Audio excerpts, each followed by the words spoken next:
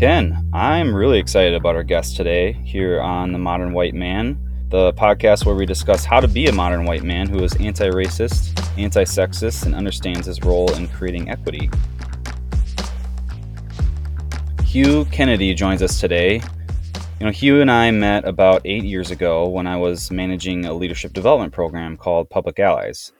He was a participant in the program, and this program had a cohort of people, and it was majority people of color.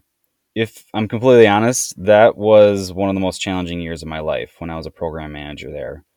I was in a leadership position for a program focused on social justice, and at that time, I really had not done the personal identity work that we're going through now. And in my opinion, it was kind of a disaster on my end. I was just completely lost about how to navigate that space, being white, cisgender male, heterosexual, and to top it off, in a position of power.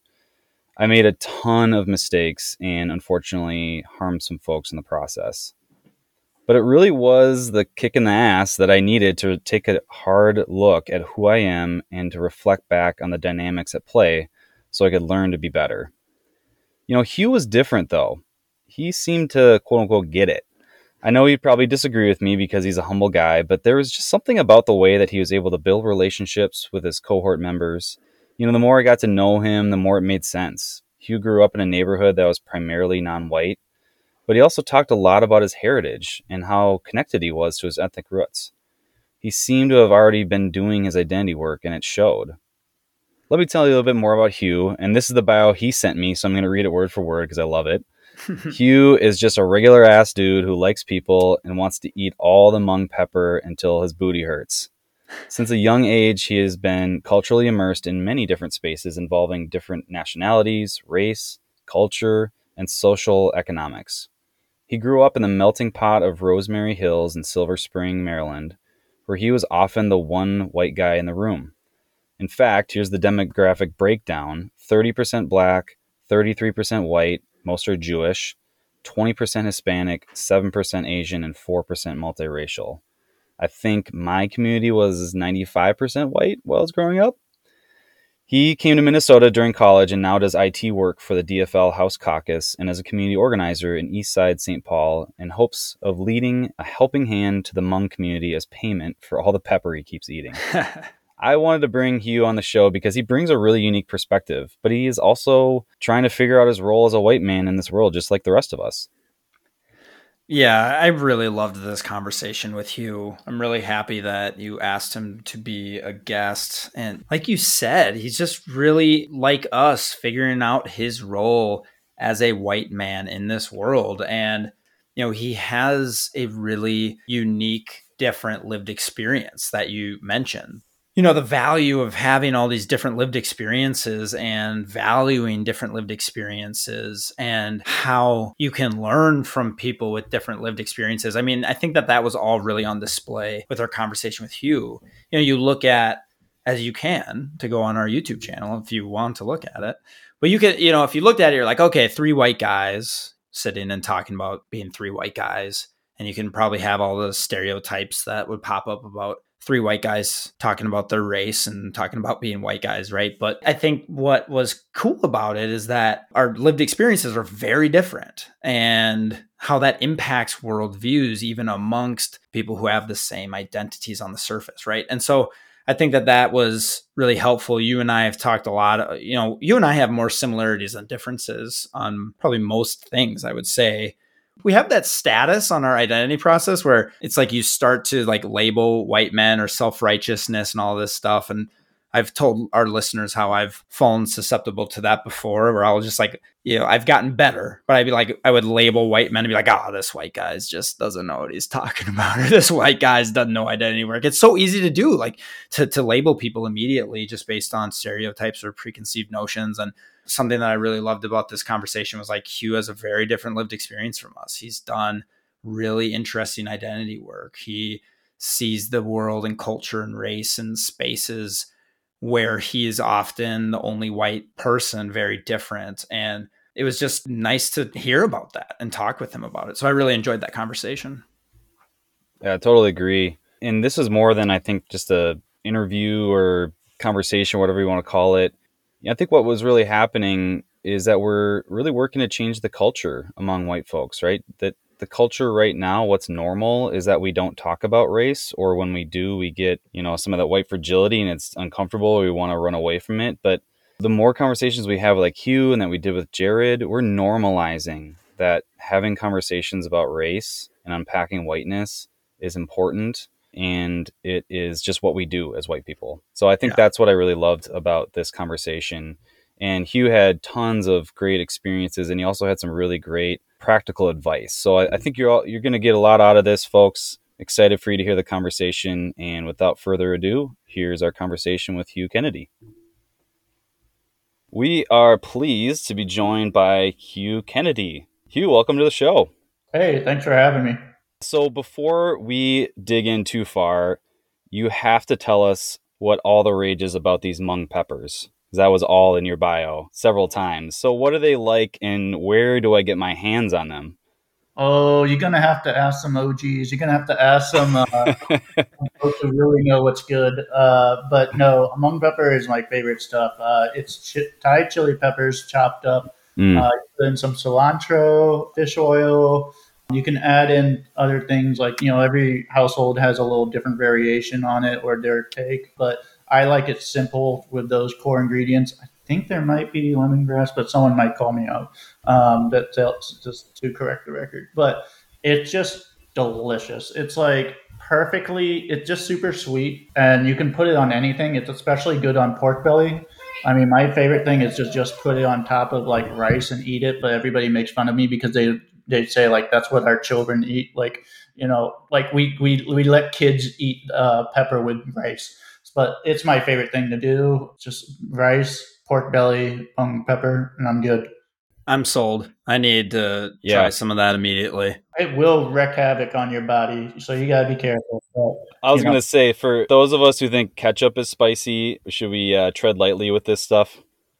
oh yeah, oh yeah. Yeah, that's not far from me. Like mild salsa to me does not exist. There is spice in mild salsa. Yeah.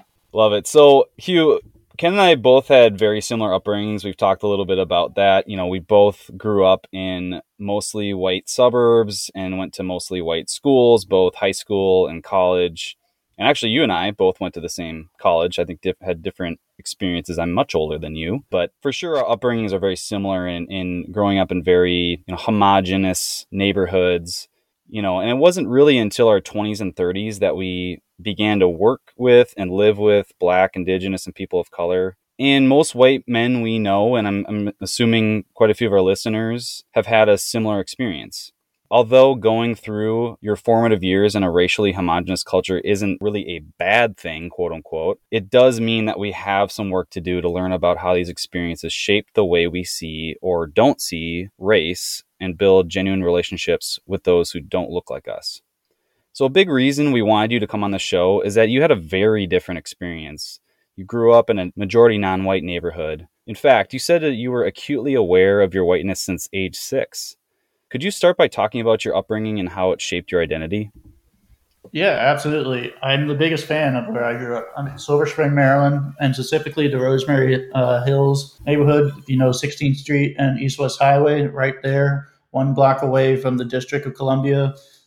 Thing about growing up on the East Coast is you really live next to city, next to city, next to city. And I think a lot of folks had experiences like mine where it's just very diverse. And also, it's a beautiful thing about the DC area is that, especially in Maryland or in the District of Columbia, is that you can just walk down the street and like you'll probably hear 7 different languages by the time you get from where you started to the metro or to the Starbucks or wherever you were trying to get to. It's really a gift in that sense. My area particularly was interesting because it was very much a mix of working class and middle class folks.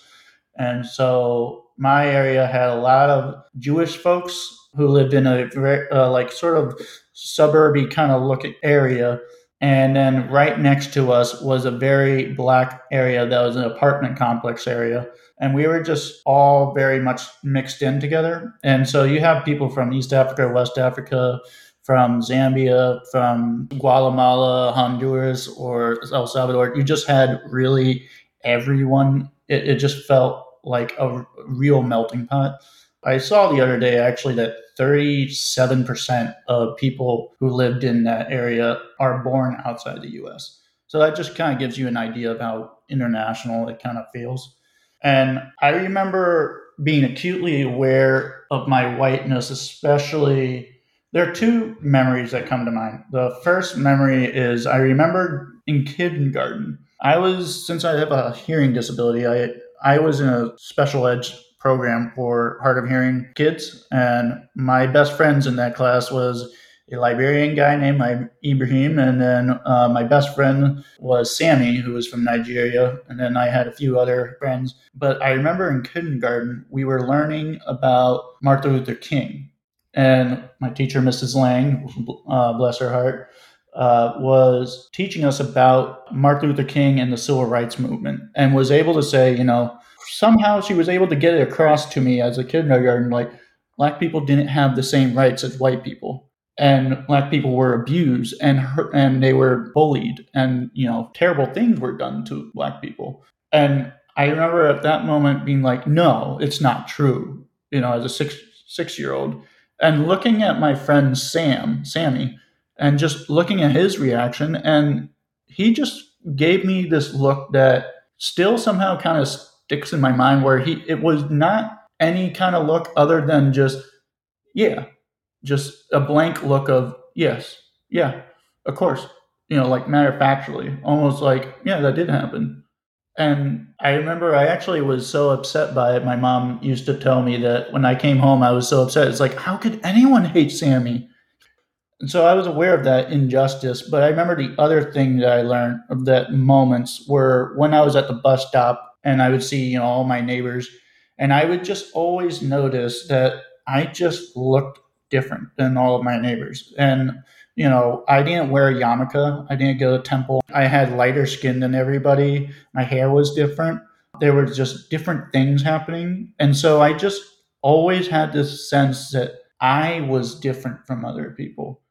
And I read somewhere that an interesting thing that often happens to kids when they're socialized in America when relating to like dominant culture versus non-dominant culture is that usually white people will understand the world as other people are different from them, whereas kids of color will understand that they are different from white people or everybody else, but they understand themselves as being the different one.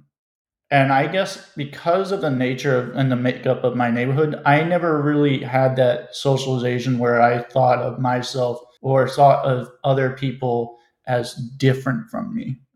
And I think that is kind of key there. But I will also say that there was still a lot to work through. I still had many, things to learn and unlearn. And I think a lot of it has to do with the dinner conversations, right? Like how do your family give you the tools to understand and unpack racism, privilege, and, the power dynamics that are between people in America? And it was also kind of interesting. I mean, I'm a 31-year-old guy right now, yeah? So when I was a kid and when I was in high school or anything, allyship was not a buzzword yet. There really was no literature like we have today. There was no guidance on how to be like someone who wants to be an anti-racist. Like, I don't know if there must have been some idea about anti-racism at that time, but there wasn't really a lot on it, and it wasn't exposed, especially to white people. And I kind of figured it out through when my friends started introducing me into underground hip hop, because underground hip hop was teaching me how to understand structural racism, and it really gave me the vocab and the words that I understood, and how to unpack both my privilege and then also what structural racism is and what capitalism does and how it pits people together and exploits people. So I think that really helped me. I think one thing that was a skill and a gift that I was able to get on early was just being so observant and being able to empathize with my neighbors and then fit the rhythm of my friends. Something that also affected me at a young age is I never had a pumpkin spice latte until after college. I never had mayo on any of my sandwich until after college.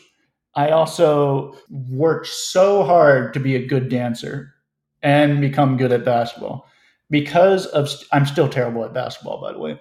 But the reason was because I was experiencing a lot of stereotype threats where it was, and this is now what I can understand, like because I have that word stereotype threat. But I didn't really understand it at the time. But for the lattes, I understood real quick, from just overhearing conversation with people of color. It's just like, oh yeah, white people love lattes. They just love pumpkin spice latte. And I was like, oh, okay. I won't have one of those because I don't want to do the thing that other white people do. I don't want to be. I don't want to be falling into the box. And then with mayo, it was kind of funny. As I remember, the movie Undercover Brother came out, and that's with Eddie Griffin and Dave Chappelle's in it. By the way, Dave Chappelle is from Silver Spring. He grew up just a few blocks away from where I lived, and we were very proud of him. But he claims New York and whatever. But that's a great movie, and that's like a spoof of James Bond a little bit, where Undercover Brother is an agent that is on missions to defeat the man who's the white man. And so in one of the scenes, he has to go to a country club. So, one of the brothers, conspiracy brother, who is played by Dave Chappelle, gives him the tools, like Q gives James Bond the tools to get into the country club. One of them being a watch that squirts hot sauce onto his mayo sandwiches so that he can still blend in at the country club. And all my friends were laughing and thought this was a hilarious joke. And then I realized in that moment, oh, they're laughing because white people eat mayo. So I decided I couldn't have mayo because that's what white people have. It was just kind of an interesting thing where I was trying to unlearn my whiteness, I guess, in a way. But there's some goods and bads to that, right? I think that also that did lead me to think, oh, white people can't dance and that white people don't have rhythm. And that's ultimately negative and that's not good for self esteem. If I was self conscious of like, oh, I want to play pickup basketball, but I don't know, white people can't play basketball, or I might be picked last, right? And I think that doing that whole self conscious thing of like thinking of myself as white all the time, it can lead to being a self hating white person. And that's where it's not it becomes a negative identity. You become associating whiteness with, uncoordinated or not cool or something. And so it was just a lot of experiences where I had to unpack a lot of things like this. And it's just very interesting, I suppose, to try to make sense of that now that I'm a 31-year-old guy, right? Yeah. Gosh, there are so many insightful, interesting things in that story, Hugh, that I want to pull out. One of the big ones that, and I'm sure you've thought a lot about this, as you said, being a 31-year-old now and kind of looking back and unpacking this, is a lot of it is the idea of proximity, right? And the importance of the idea of proximity. And that story of you in the classroom, learning about Martin Luther King Jr. Day, and even just the fact of having a Black friend who the look on his face made you pause and be like, oh, maybe this must be real. And the face made you mad. It made you think, how could anybody dislike my friend for the color of his skin? Like that, I think that's a really powerful example of the importance of proximity, because if, like Paul said, like he and I being in classrooms of all white kids growing up, essentially, we'd look around the room. We'd all be like, oh no, that's crazy, right? There's no like different lived experiences. And so I think that that's a really insightful example of the importance of proximity. And that's something that we've been talking about, the importance of that. And it was something that in one of our email exchanges that you had with the idea of proximity, specifically to people of color and white people's history of using people of color, Black, Indigenous people of color as social props and trophies. So there's kind of this combination of those two ideas, the proximity, but then using them as social props or trophies. Can you say more about that, the idea of that difference? Yeah, I mean, I think it's really valuable to be in proximity with people who are different from yourself because you're going to learn so much, and you're going to learn also just your commonalities too, right? You're not just learning about differences. You're learning about what brings you together. There's just so much inspiration. And you also, I think it just creates genuine relationships in that kind of sense. But even when you're in proximity with people, I think it takes real intentional effort. I mean, there are plenty of people I went to high school with, and my high school was, if not half, more than half people of color. There were plenty of white people who didn't make that effort to reach out or make connections with people. And there's actually a book called Why Are All the Black Kids Sitting Together that actually talked about specifically my high school. Oh, That wow. was studying specifically BCC high school. All right, And where Hugh, I have to just jump in and interrupt you for a second because that's like one of my all-time favorite books. And Paul teases me about how much I talk about that book. And I literally wrote down like 3 things from that book that you've said that has made me think about that book. So yes, I just had to hop in and say, thank you for bringing that into this so we can talk about Dr. Beverly Daniel Tatum at any moment. Yeah, yeah. And actually, I think one of my good friends or my neighbors that's in it, he's a Haitian guy named Lamo, is actually one of the students that's mentioned in that book. And it's just Wow. always like super small world. I didn't learn about that until college. It was just like, oh, this is wild. But yeah, I think having that proximity is great for learning about, each other. But the true measure of diversity is not who's in the room. It's about the quality of the relationship between those people in the room, right? Like if you just have a panel of like, oh, we have a black woman, a black man, we have an Asian man, an Asian woman, a white man, and a white woman, and you just line them up, and there's a panel, but they don't have any chemistry with each other. They don't talk with each other.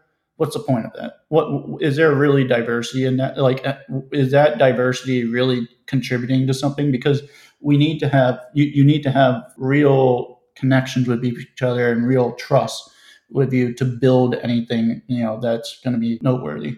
In terms of like the co-opting of black culture, I've seen this a lot, and I particularly saw this when I was going to college, where it was very jarring to me, where I would see really preppy white kids blasting hip hop from their, Cadillac or Escalade, right? Or their really nice car, whatever it might be, and just acting like they're real tough.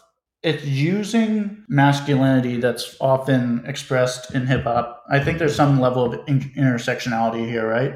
Where it's co opting blackness or black masculinity. But what it's also was sending a message is, and I think I sort of witnessed this with my black friends too, is that they were getting the messaging that it's cool to be black as long as you fit that particular image of what blackness is, which is a lot of toxic masculinity in mainstream hip hop. And that's a very controversial subject, and there's a lot to unpack there. But if you're using your proximity to black people or people of color in general to just elevate your status, yeah, there's a big problem there, right?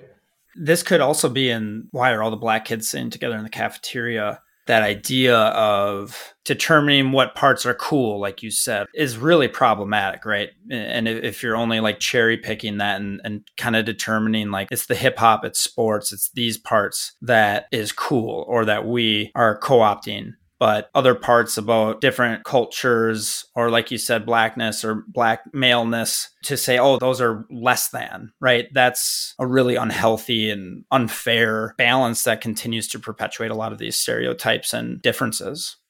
Yeah, one thing that was kind of interesting is a lot of my black friends in Silver Spring were actually African. I can just name like Ethiopian, Cameroonian, Nigerian, and Somali.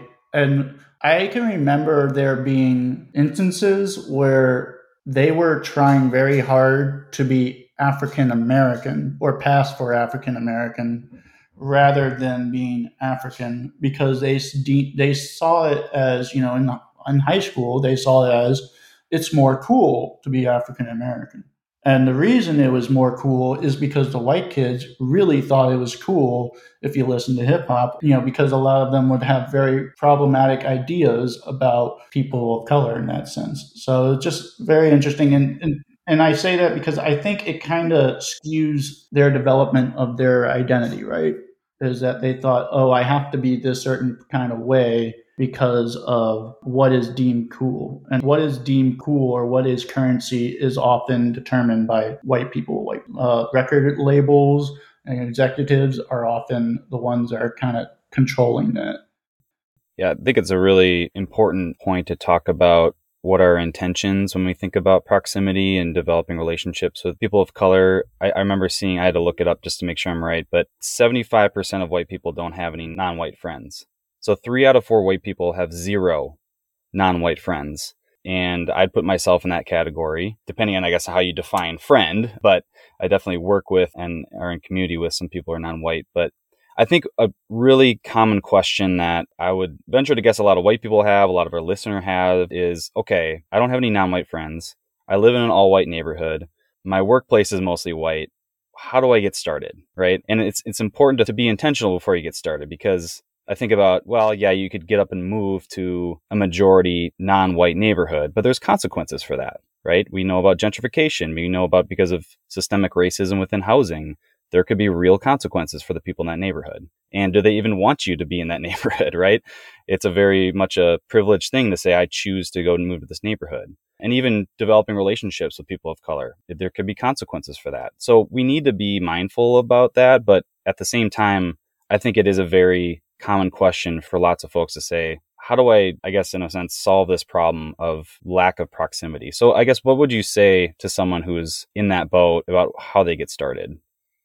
You are going to make so many mistakes. You are going to fall, stumble. You're going to be humbled. You're going to cringe and have flashbacks of, oh my God, I can't believe I did that. But you know what kind of matters more than anything is that you keep showing up. That's what people really respect. I remember there was at the Cofield, the community center where I grew up, is that I would play pickup games of sports over there. And there was always this older black guy who would just sort of scorn at me. Like anytime he saw me, he just like, why are you here? Like almost like I was invading the space. And there was a lesson I learned, and this was like in middle school, I think. I'm not going to be everybody's friend, and that's okay. I'm not going to make everybody's friend, and they don't know me, but I can kind of guess that this guy's been through quite a lot, right? Like he's an older gentleman. He's probably seen some shit, right? And so I have to accept that, and it's not let it affect me. But I should just keep showing up. If I really want to win favor at all, I should just keep showing up. But I also shouldn't be attached to the outcome of I'm going to have a friend, right? I mean, being anti-racist, the goal is not to make us feel better as white people. It's not to make us become the good white person. I think it's very dangerous to hold on to the goal of being one of the good white people. You don't want to be one of the good white people. In fact, I sometimes think that the good white people get in the way of real progress, because the real goal of the anti-racism work is to alleviate or reduce and eliminate the suffering of people of color because of white supremacy. So if the goal is that, then I just need to keep showing, even though it is kind of like, this, Mr. Johnson does not like me. Oh, well, but that's just what it is, right? And I think another thing that's really important, especially if you're entering in spaces where you're the one white guy in the room, and that's kind of the theme of my life, is between two worlds and being the white guy in the room, is when you enter that room, and let's say in this hypothetical situation, it is just all people of color, and particularly one group of people of color, right? And you enter that room, the first thing you need to do is you need to come correct. And what I mean by that is there is a balancing act between being self-conscious and self-aware. If you come into the room self-conscious, this is what you're going to do. You're going to come in and you're going to dart your eyes around and sort of nervously look around and see, what's going on. And people can read body language really easily. They can read body language probably louder and easier than words. And so when that happens, there's either two different things that are going to happen. Either there's going to be someone who's going to take pity on you and try to make you feel comfortable for the next half hour, and it's going to make you feel more uncomfortable, and then it's just going to devolve into you feeling out of place, and you didn't develop any real relationship in that entire time. You didn't develop any connection because you were feeling self-conscious and you let it show, and then so other people were trying to make you feel less uncomfortable, but that actually ended up making you feel more uncomfortable. Or if you enter that room self-aware, yeah, I'm the white guy in here, but okay, it's fine. I'm just going to be chill. I'm just going to enter the room. Being self-aware, I am in this space. I am going to make sure I don't take up too much space. Mm. So you just enter that room. You just cool as a cucumber. When people ask you how you doing, you say, I'm doing well. How are you doing? And then you try to be as genuine as you can in having a conversation with people. If it gets into an uncomfortable direction at the direction of the person, learn to get uncomfortable with it. You know, Mm. it will develop resilience, and it also, you're going to create a real connection out of that. If you experience two of you experience that together and you're able to still keep talking, that means a real connection was made. I think it's just really important that you just keep showing up. You take a step back. Just don't give up. Don't just quit because it got hard. That's such an amazing point, Hugh. I'm so glad you brought that up. To me, it's so counterintuitive. To me, like I'm visualizing myself going to that room. And to me, what I'm hearing is say, go in confidently in who I am and feeling confident in my identity, right? And not as identity as a good white person, right? But just as that self-aware, right? Self-aware of who I am, where I am, who I'm with, and what whiteness is. And of course, that requires doing all that work ahead of time. You can't do all that in the few seconds when you step in that room, right? It takes a lot of pre-work before you get there. But what I thought of, the book that I always reference is My Grandmother's Hands by Resmaa Menakem. And he talks a lot about this two-way street of white people wanting to be soothed by people of color. So our bodies, our white bodies get tense and that trauma, essentially, that trauma response happens. And then we seek out black bodies or bodies of culture to soothe us. And on the flip side, you have black bodies or bodies of culture. They've been through racial trauma conditioned to want to soothe white people, because when white people are pissed off, that means bad things are going to happen for bodies of culture. And so we need to be aware of all those dynamics happening. And that happens a lot through our bodies. And that's where a lot of that body work is important. A lot of that trauma healing is important. It's amazing how many dynamics are at play in such what seems to be, I don't mean to oversimplify it, but just sort of a simple interaction. There's so much happening, so much history and a lot going on there that we all need to be aware of. Yeah, absolutely. And I love that you bring that up, because a lot of times white people want to, when they enter the room and it's kind of awkward for them, they might try to make light of the situation by sort of acting like a little bit of a clown. And that's very patronizing. And then, that's emotional labor. And, you got to think to yourself, do you think this is the first time they've watched a white guy or, white person just be really mediocre? No, they've seen this they've seen this tape plenty of times before. It's like, I think white people have to learn not to go for the easy thing sometimes. Like, it's, for example, the question, where are you from? It's an Mm. easy, innocent enough thing to do, to say, oh, where are you from? I mean, you could say it to a white person too, right? But I think it's also just so important to be intentional about, don't go for the easiest thing to ask. Like, for example, I remember when I moved to St. Paul after college, I had a roommate who was from Detroit. So when I said, oh, yeah, I moved here from DC, and then she was like, yeah, I'm from Detroit. And I thought to myself, ooh, Detroit. I'd like to hear about Detroit. What is Detroit like? Because I've heard so many stories, a lot of them negative, but I've heard a lot of stories about Detroit. But there was a moment in me where I was like, you know what? I'm not going to ask about Detroit. You know why? Because she has probably had to talk about Detroit way more times than she has cared to talk about Detroit. So let's first just get to know each other, and then maybe I can ask about Detroit when it appropriately comes up. That really has my wheels turning, that I want to pinpoint this idea of proximity versus friendship, right? And I think that a lot of cases, it's like you can hear white people say, or even, Paul the stat, like, 3 out of 4 white people don't have black friends or friends who are BIPOC.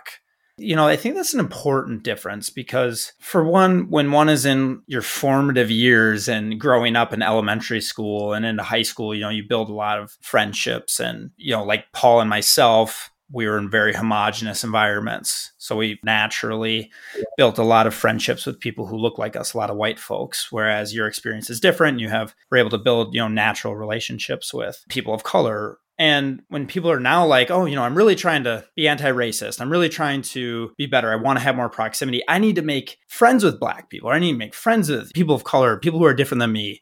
You got to be careful with that, I think, right? Because for one, like kind of to your point, friendships should be naturally created. Friendships should be something where you connect on something deep. You want to spend time with each other. I think that when one is doing identity work, specifically as a white person working to be anti-racist, working to kind of broaden one's cultural fluency, broaden one's worldview, you'll end up going into rooms that you're speaking of, and you might be the only white person. I have been the only white person in rooms before as well. And you'll find that your network and the people that you surround yourself with tend to be less homogenous just because of what you're working on and what your interests are, and that it's unique and it's passionate. That's really, really helpful, right? It expands your worldview. That still doesn't mean any of them are going to be your friends. I think that, yes, a friendship could happen. Like take Paul and me, for example, right? Like I asked Paul to do this podcast with me. We had worked together a little bit. It's like, cool, we both believe in this and want to do it. We work together, and like over time, I'd like to think we've built a friendship. Like it's genuine. Maybe Paul would disagree. I don't know. But like, I think that is a genuine thing that should happen naturally. So I almost think that it's an important mindset where it's like, I need to go out and make a bunch of friends with Black people. It's like, no, like I think that expanding your worldview will get you in those networks, and maybe you'll make some friends. Maybe you won't, but you can build relationships with people. You can build, different levels. Sometimes it's professional, sometimes it's this or that, but that's just something that had my wheels turning a bit on that. Yeah, I have actually been kind of reevaluating friendship in the sense that, like, who am I actually friends with? And something that kind of happened lately is I started to realize that I had no connection with any white people other than my parents. Like, I would go to work, and that's where I would see white people. And then when I go home, I wouldn't see white people. Like I just would not interact with white people. And that started to get a little lonely because then I started asking a lot of questions about myself, or I'd ask questions to my friends or my acquaintances or my girlfriend and be like, hey, is this a problem, or is this? And it was just kind of too much. And it was like, no, you got to figure this stuff out. And now I've been actually being very deliberate about, I guess, in a way, making white friends and doing white things. Like I go beer trivia with this one white friend of mine now, because that is a very white sport right there, beer trivia. Best of them, right? So it really expresses the know-it-all trait that's really inherent in white people, yeah. So I've been actually trying to create connections with white people because I realize that I'm actually feel really uncomfortable around just white people. There's something where I just lock up and I just freeze, where I just feel uncomfortable because I almost feel like this space does not belong to me in a weird way, because it's like different. It's just different from what I've experienced. And then there's just lingo and there's just something that feels toxic to me. But I also kind of realized, like, there was a moment where I was in a space that was just white people, and I was like hearing a lot of microaggressions just kind of pass left and right. And I realized, wait a minute, this is actually where I need to be. Like, I actually need to be here so that I can just be like, hey, let's talk about that. No, I disagree. I think you're completely off base here. And that made me realize that I would do a lot better work for people of color, just collective level, if I were to be in more white spaces. And I think the really important thing to remember about this, I don't know what to call it. I don't like calling it work. I don't like calling it vocation. I don't like calling it I don't like calling it a lifestyle, but just a moral imperative, or what we might, is that this is very generational work. We are not going to see the issue of racism solved in our lifetime. That's not going to happen. Just like we're not going to see, the moon landing and colonization of colonization of the moon. But that doesn't mean you don't stop trying to do it, right? Because it's a worthwhile goal. It's going to surpass your own lifetime. But it's not about having friends that are people of color. It's about having the tools to have the relationship with other people so that you can pass it on to other people. Whether you become a parent and then you can pass it on to your kids, or whether you're just someone in the community and someone has questions, you can pass it on to someone.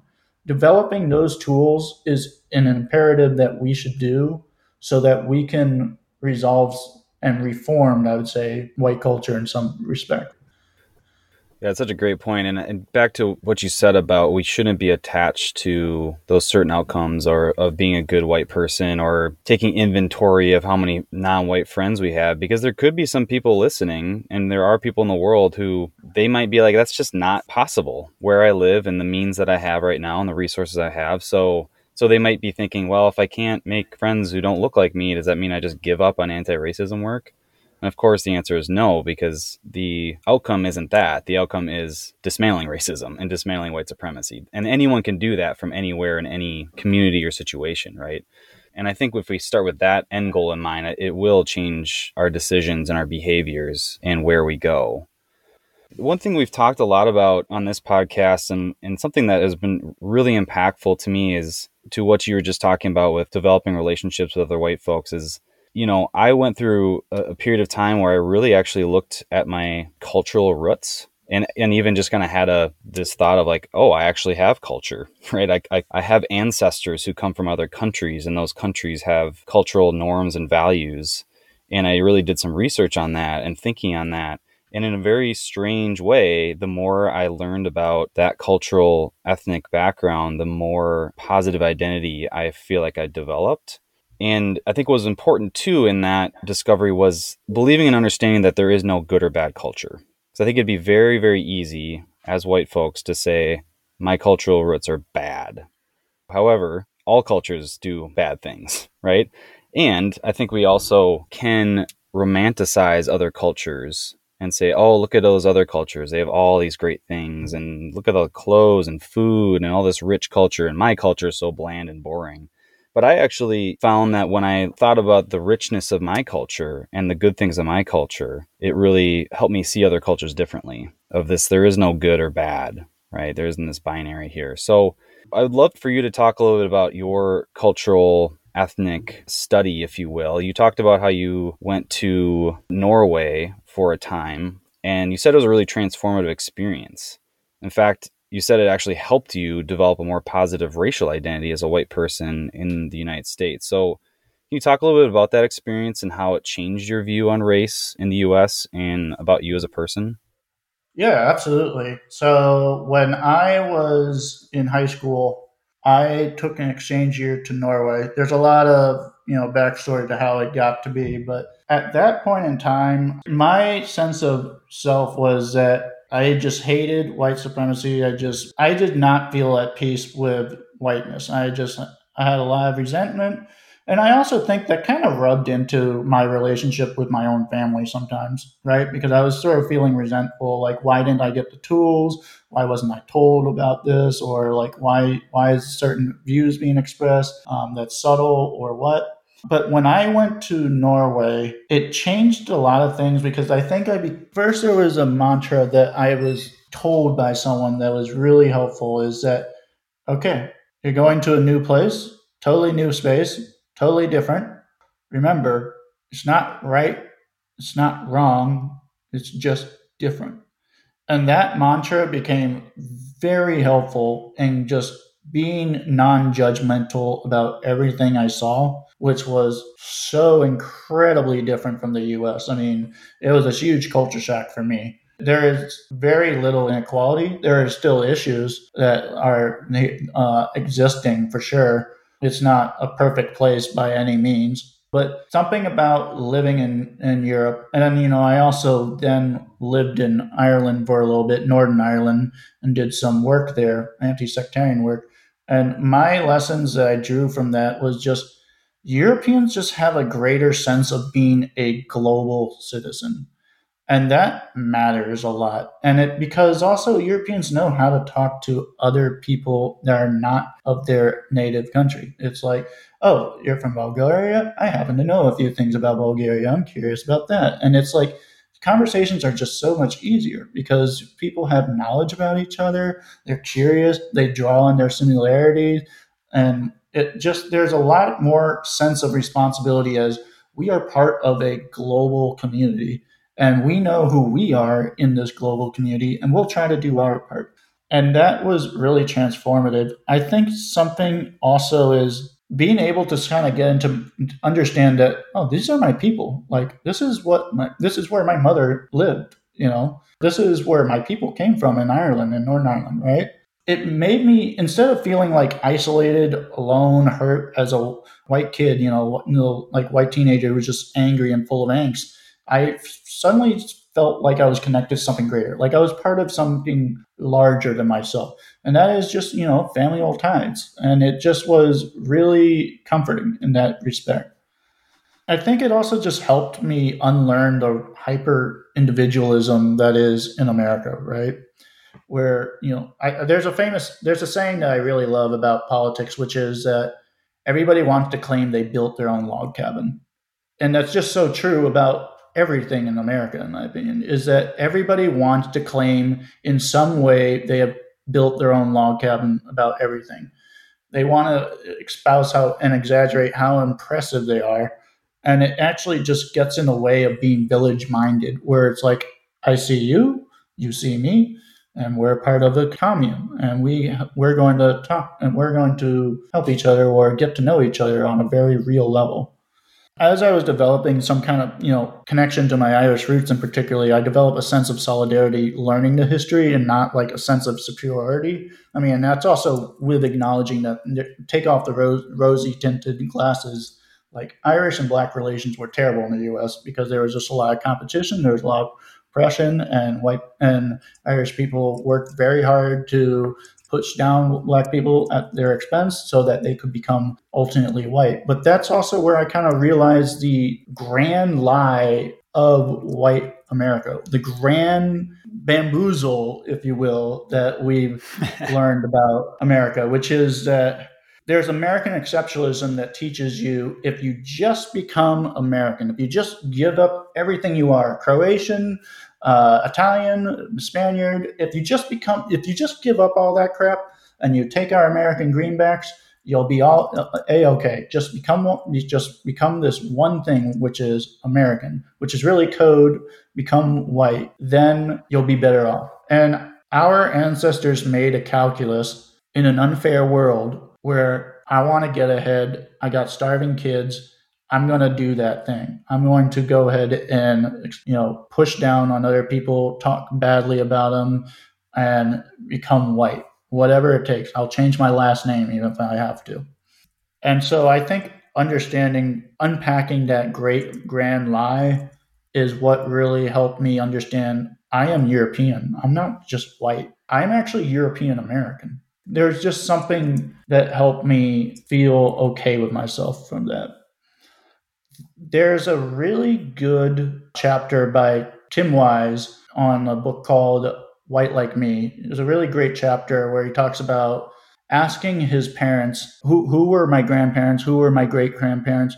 And his father tries to tell him, like, yeah, your great grandfather was this guy. And he just doesn't know. He doesn't know the answer as to who his great grandfather is. And he unpacks it into say, the reason my father couldn't tell me who my great grandfather was is because we collectively, as white people, or as European people in America, we just went through mass amnesia where we just all decided we're just going to forget everything in the old country. We're going to become white. We're going to just do the white thing so that we can gain wealth and power at the expense of indigenous and Black and people of color. Well, Hugh, congratulations. First of all, that you said the magic word bamboozle. So your ceiling should be opening up and streamers and balloons coming down, but I guess it got stuck. Sorry about the. You must have listened to our podcast because I think I have a sense that you purposely snuck that in there, so I appreciate that. Gotten a pointer here or there. Yeah. Here I didn't think this conversation could get any better, and you just dropped that.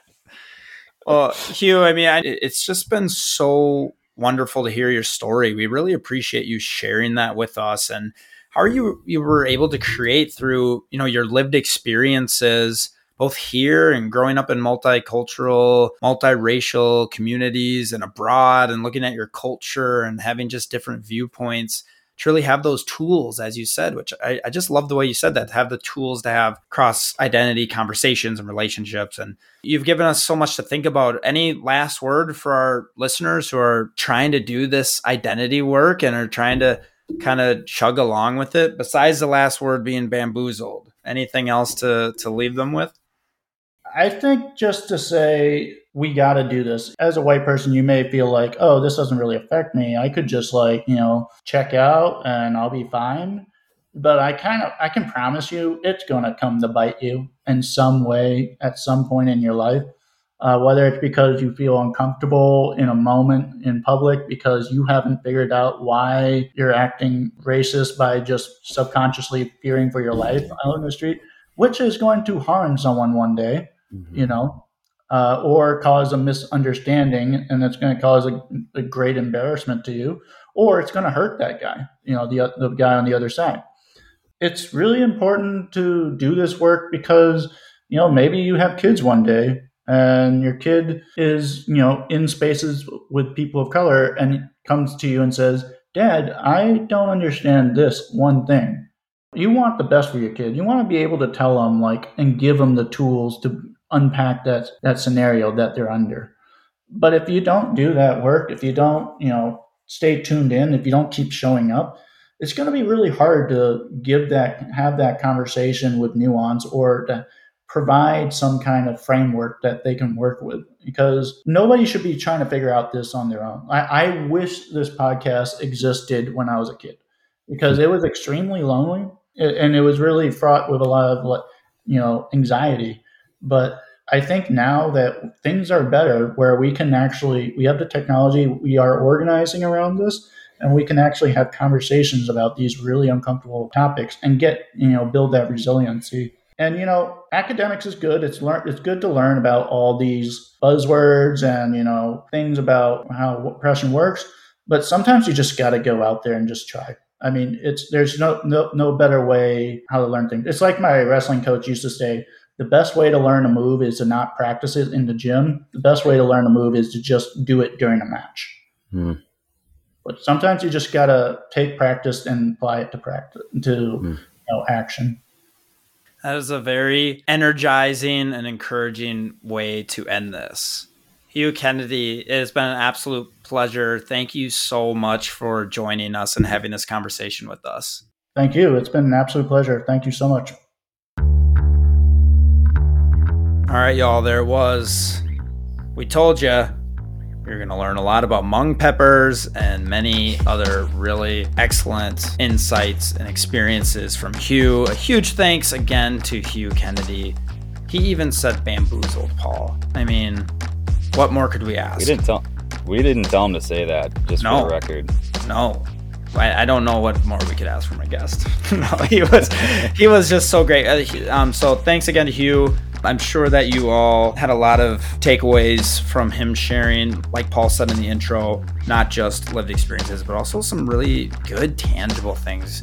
And what Paul and I are going to do, as we did with last episode, that new thing, we were going to label it mini blog, is I believe the branding we were going to do. And yet it wasn't so mini, Paul. We're not good at that we're not so good at that mini part, are we? But what is it? Over-promise, under-deliver. Yeah, people are like, great, I'm going to go in for a quick read. And then it's like, oh, I need a cup of coffee and sit here for 20 minutes. No, so we're going to write up our takeaways, again, and post it on the blog section of our website. So check that out at www.themodernwhiteman.com. You can see all of our interviews, the video of them, on our YouTube channel. Yes, it's called The Modern White Man on YouTube. Please sign up for our newsletter that is also on our website. And if you're liking these episodes, could you give us 5 stars? We haven't asked for 5 stars in a while, Paul. please, or just any stars. No, we want Would be 5 great. only. Oh, 5, We want okay. 5 only. I was listening to a podcast lately, and they're like, "Get these 4 stars out of here. We want only 5 stars." I'm like, "Oh yeah, Well, I'm stealing that line, baby." There's gonna be some people out there give us 1 star. So at the end of the day, I Fine. think at least a rating at some point or in some form, it helps us get the word out there. It helps us get more traction. But yeah, 5 stars would be Yeah, especially those 5 stars. yeah. Yeah. Did we mention 5 stars? Thanks, everybody. Until next time, let's keep learning, stay humble, and do the work.